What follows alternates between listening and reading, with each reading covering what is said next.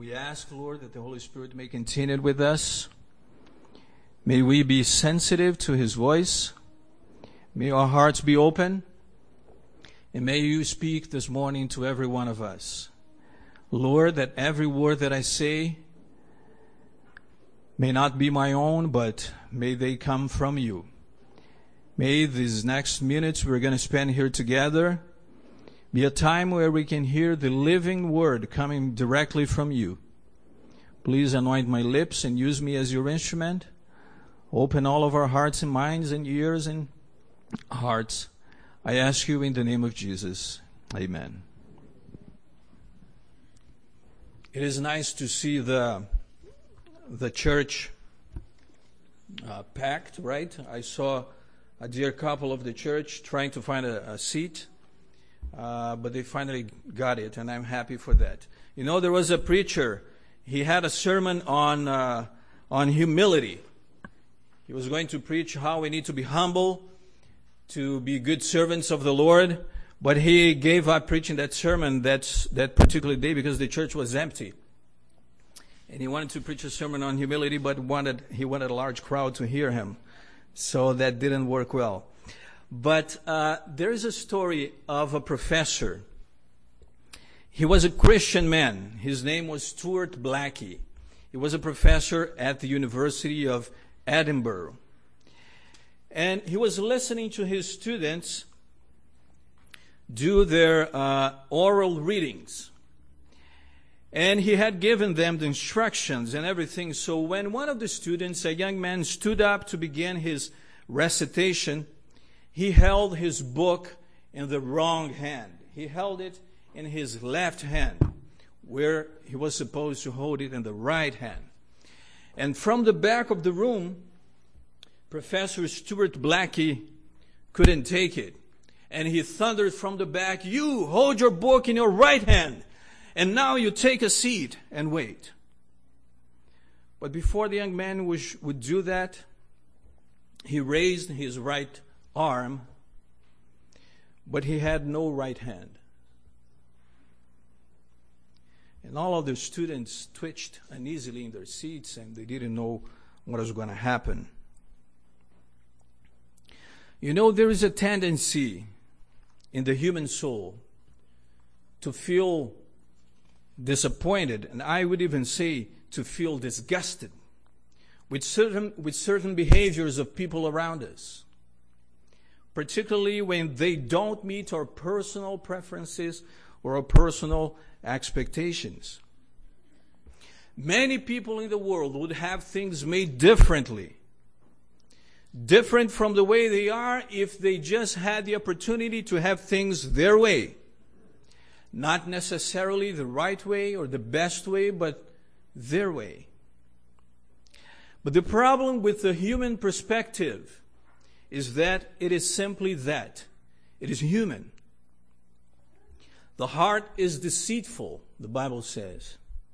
The human heart judges and measures retribution according to its limited perspective. It takes a humble spirit, a spirit sensitive to God, sensitive to the Holy Spirit, to realize one's need of a Savior to begin with. And it takes determined effort, a conscious decision to walk with Jesus on a daily basis, to receive His mind and to begin to see things through His perspective. The Lord wants to make us new creatures, new creation. He wants to renew every thought of the mind and every intention of the heart. He wants through this process to set you free from and victorious over sin. That's His ultimate goal. He wants to give you His mind, that you may not only refrain from sinning, but also partner with Him in bringing other people to His kingdom. Well, that pretty much summarizes my message today. I think we can wrap it up right here. But I don't think you're hungry enough, so I'll keep on going.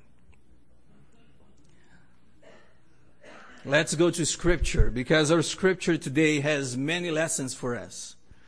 But we are going to look at two of them.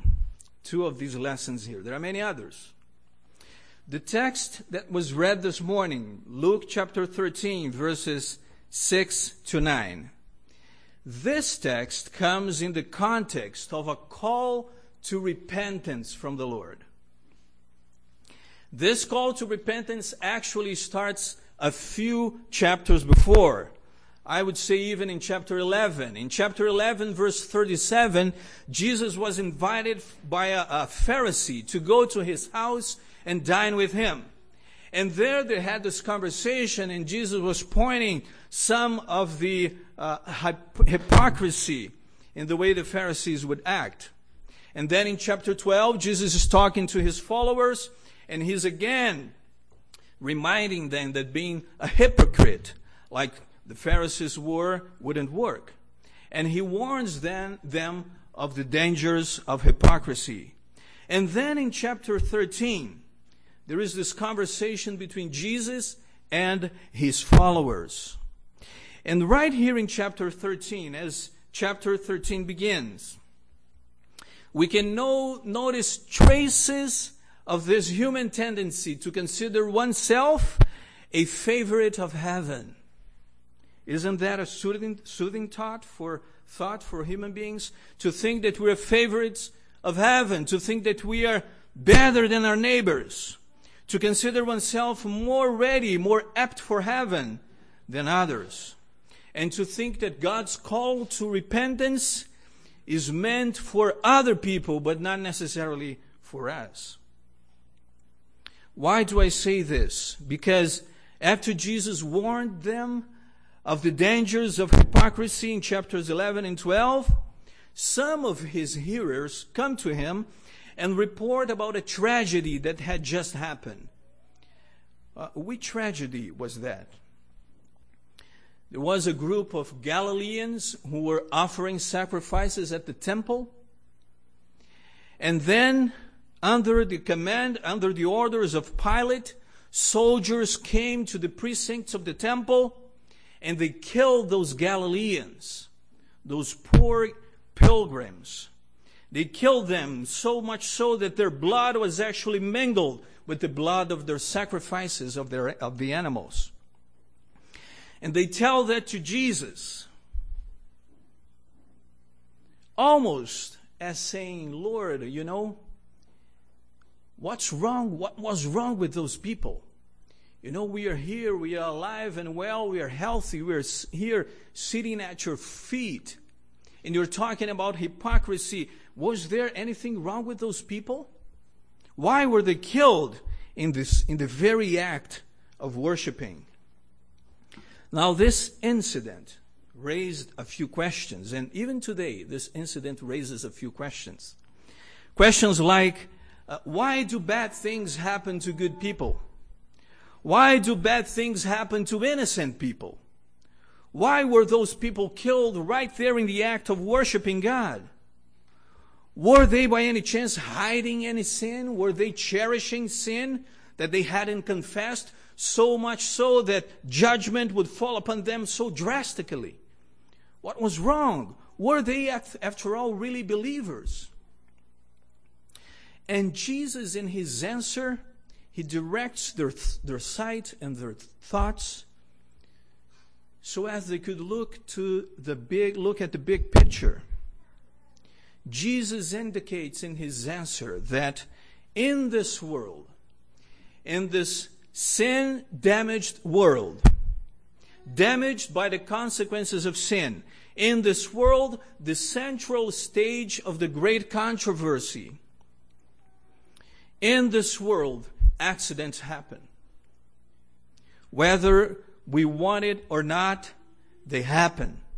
So Jesus says that those Galileans were killed. They were not worse sinners than any other Galilean. Jesus actually comments on another episode. He talks about the fall of the tower in Siloam, where 18 men were killed when that tower fell. And he again says that those 18 men were not worse sinners than any other man living in Jerusalem. Jesus' answer actually highlights the fact that we only have limited time for repentance. God's mercy endures forever. But the time you and I have to live here, the time we have to make our choices, that time is limited. And nobody knows actually how long they will live.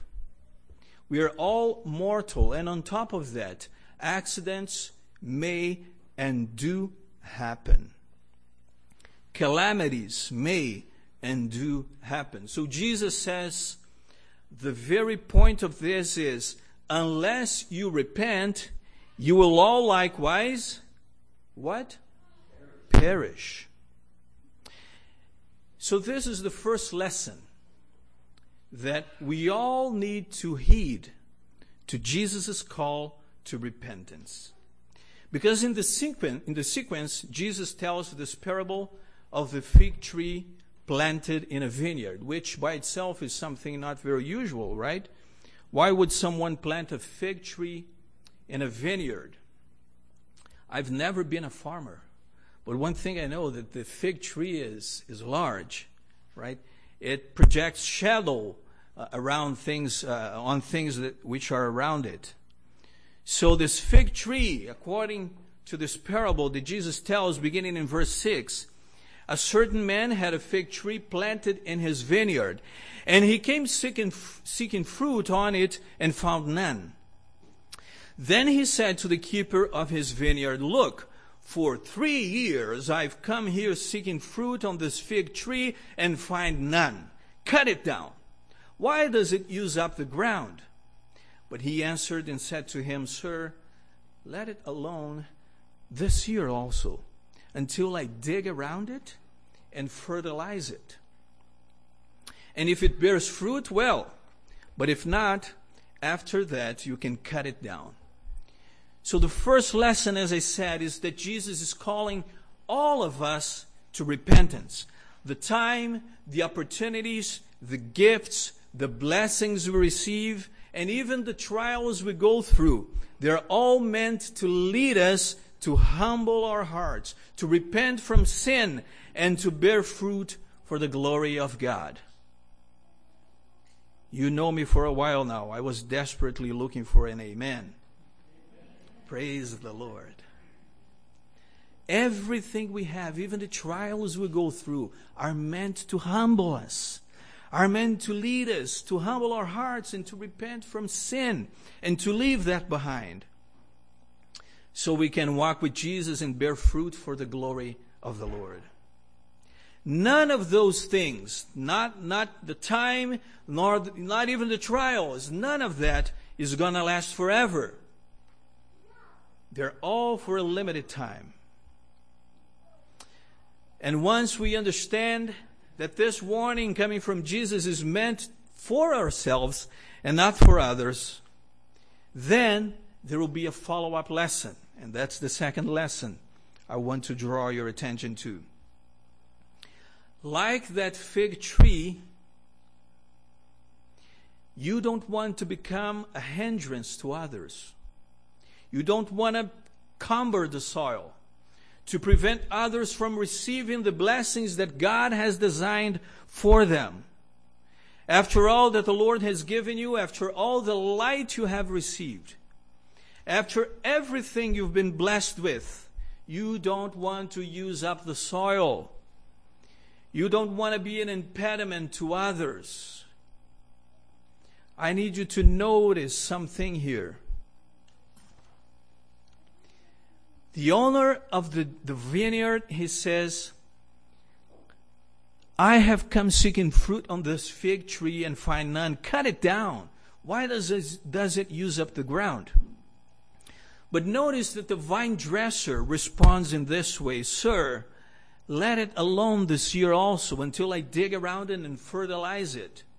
So here is a lesson we need to learn. We need to notice something important here, that the vineyard owner and the vine dresser, they're united in purpose.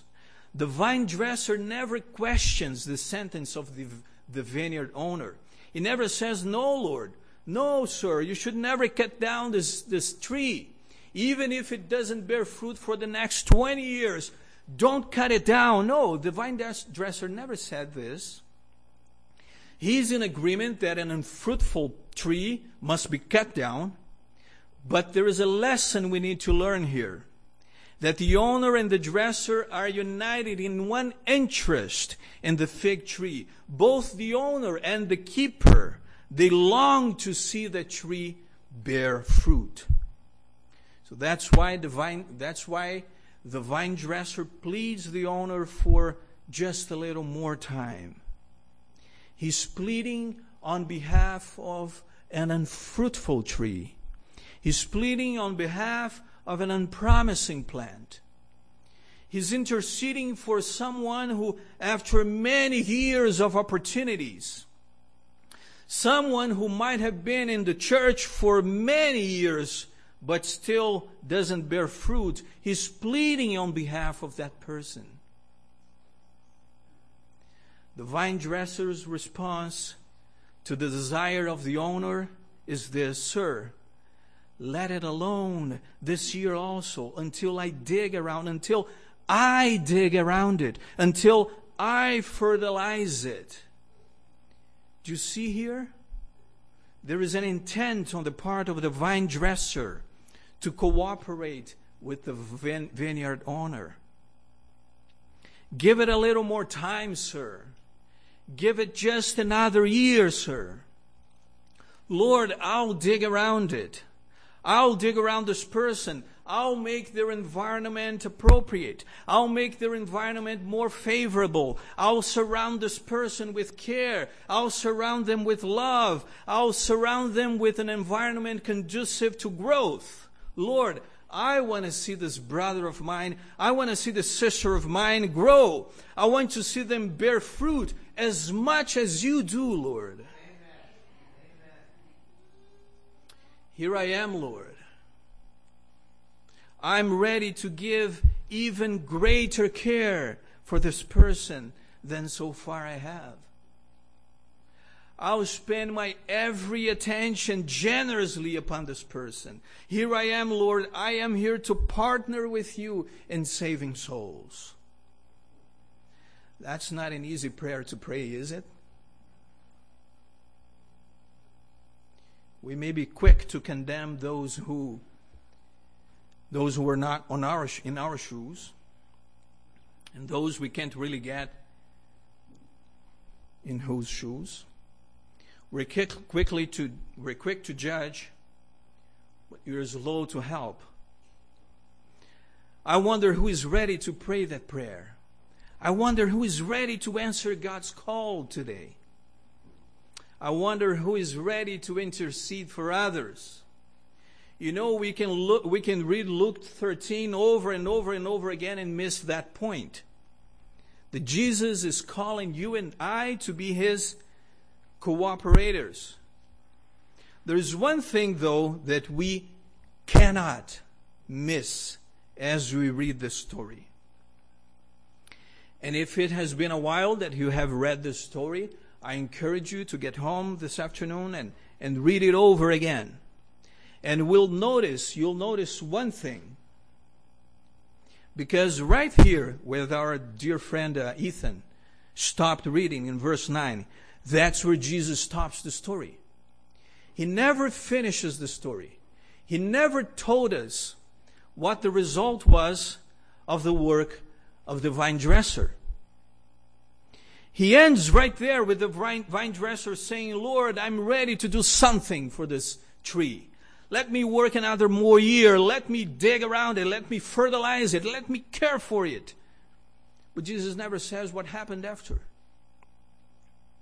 And I don't want to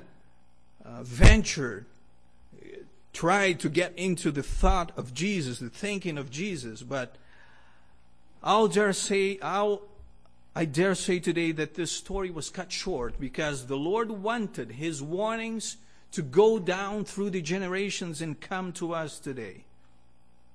So first, Jesus is calling every hearer of His word to become also a doer of His will. He's calling you and I to repentance. He's calling us to leave behind whatever is still holding you back. He's calling you to a decision. He's calling you to leave behind the very things that He has already convinced you they're not good for you. He's calling you to make a decision upon those things He's convicted your heart about. But you haven't decided yet. You know, God is a loving God. And He calls you with love, but He calls you. Nevertheless, He calls you, and He is still calling you. And the Lord does not take it lightly when you refuse to hear His voice, and He'll keep on calling you. He'll keep on insisting with you. But you don't want to shut your ears and your conscience to the loving voice of God by repeatedly and constantly refusing to listen to them. I'm sure you don't want that. But the Lord is calling you to a decision.